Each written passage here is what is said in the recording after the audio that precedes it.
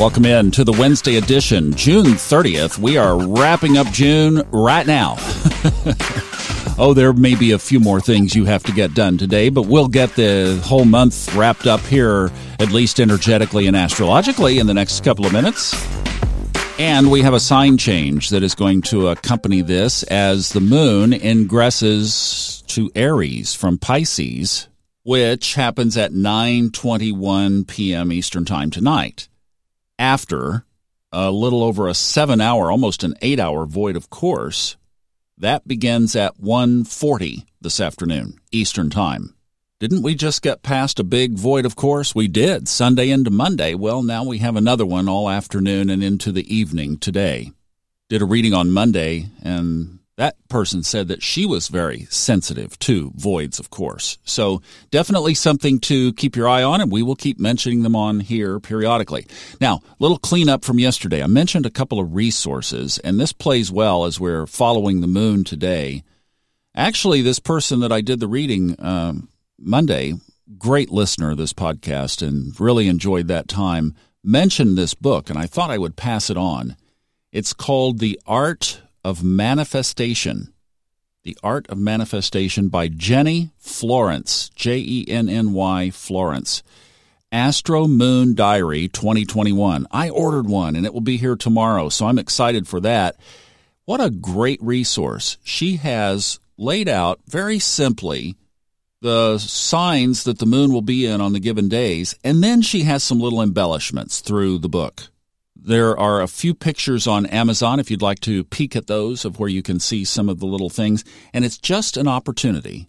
And how this listener was doing this showed me on Monday, what she was doing is just taking notes of these energies and being conscious of how they show up in her life. And yes, I think we need to be more mindful and in tune with these lunar energies. Because look, if you're trying to learn astrology, the moon gives you an opportunity to work on all of the signs every month, because for about 2.5 days every month, the moon is in a different sign. So we can work on those characteristics of those signs. I've mentioned the book that I have here that I keep in the booth, the Judy Hall's Astrology Bible. What a great combination. You just take the two.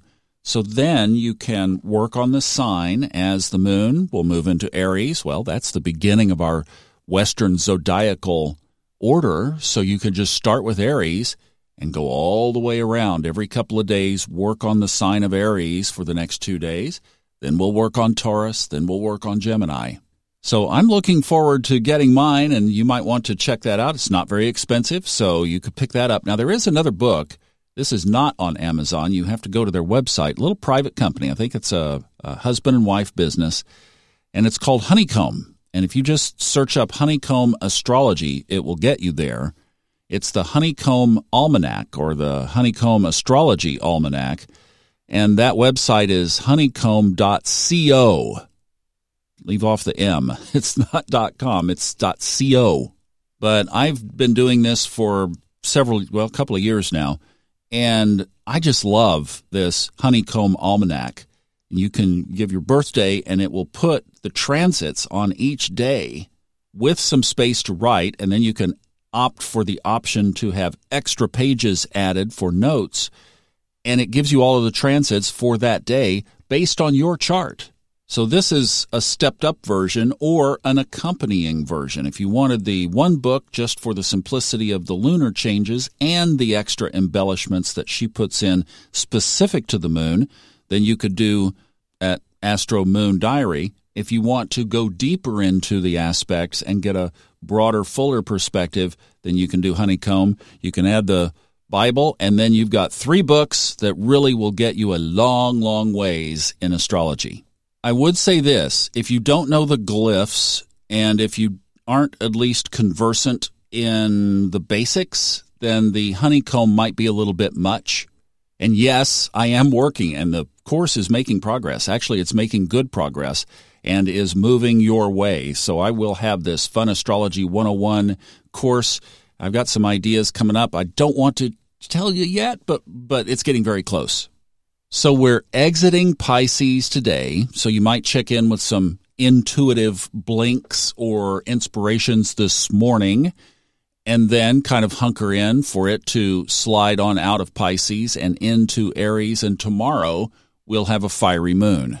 The other aspects are pretty much in place of what we talked about, and as my eyes fall on today's chart, I'm still looking at Uranus with this Saturn-Mars square, which we will set up and talk about tomorrow because that's the big one. Have a great day. I'm going to keep this a little bit shorter because we've gone long. We went really long the last couple of days, so give you a little break, and we'll see you back tomorrow for the Saturn-Mars opposition.